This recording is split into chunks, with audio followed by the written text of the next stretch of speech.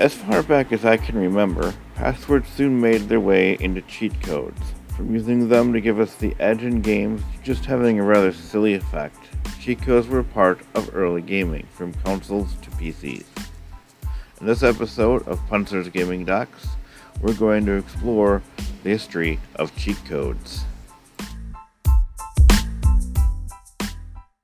In 1971, the very first cheat code was created, and it was in a game called Computer Space. As the arcade machine was starting up, you held two buttons and the game would let you start with 14 points. However, in the 1980s is when they really took off. They were primarily used by the developer to test the game before putting it out to the public. Some codes were used to help the developer defeat their own game, or to test part of the game for bugs. Since most of these codes were used internally, they were often personal to the developer, such as the code for Manic Miner, which was a developer's driver's license. Back then, cheat codes were often called pokes and were created by the user.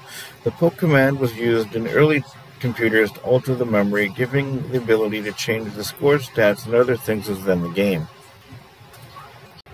In 1986, the infamous Konami code was introduced by Hashimoto, after he figured out that the home port of Gradius was too hard for players, so he input a code that when entered would give players 30 lives. Hashimoto is quoted as saying, "The arcade version of Gradius is really difficult. I never played it that much, and there was no way I could finish the game, so I inserted the so-called Konami code."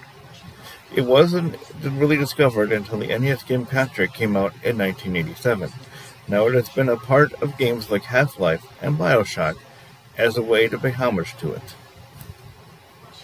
As people realized the popularity of cheat codes and altering bits and pieces of the game's programming, companies started to come up with cheat devices to help with altering the memory and code of the game, often used to alter anything in the game as well.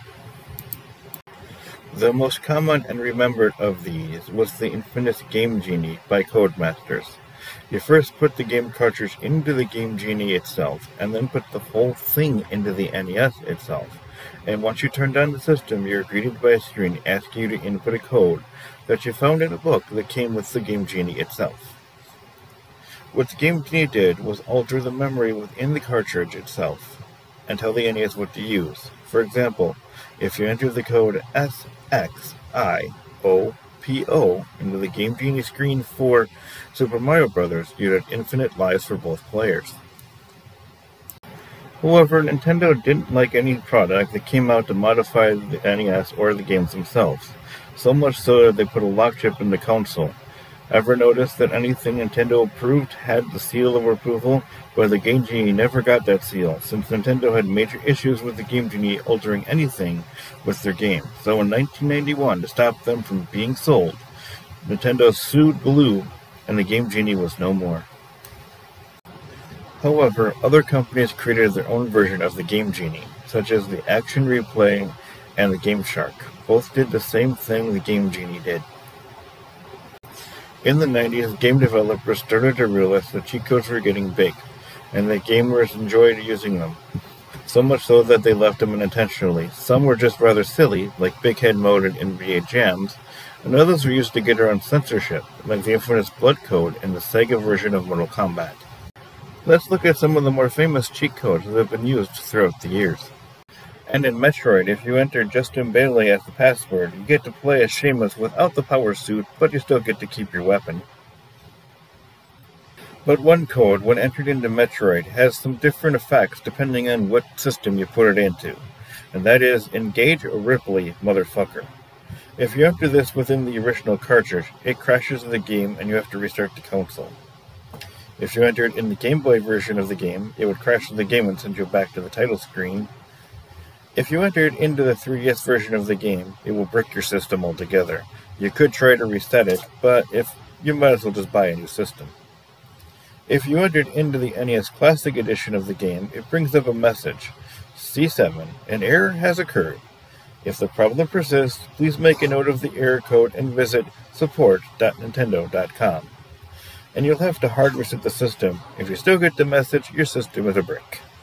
Cheat codes are not just a thing for console games. PC games had their own set of cheat codes as well. In Doom, if you enter the letters I, D, D, Q, D during gameplay at any time, you'll enter God mode. In Warcraft 2, if you enter the word glittering prizes, you'll get extra cash, and in Warcraft 3, if you enter Who is Your Daddy, you enter God mode. So that was the brief history of cheat codes. Do you have any cheat codes you remember back in the day? If so, please say so in the comments. This is Paul saying peace out and stay frosty.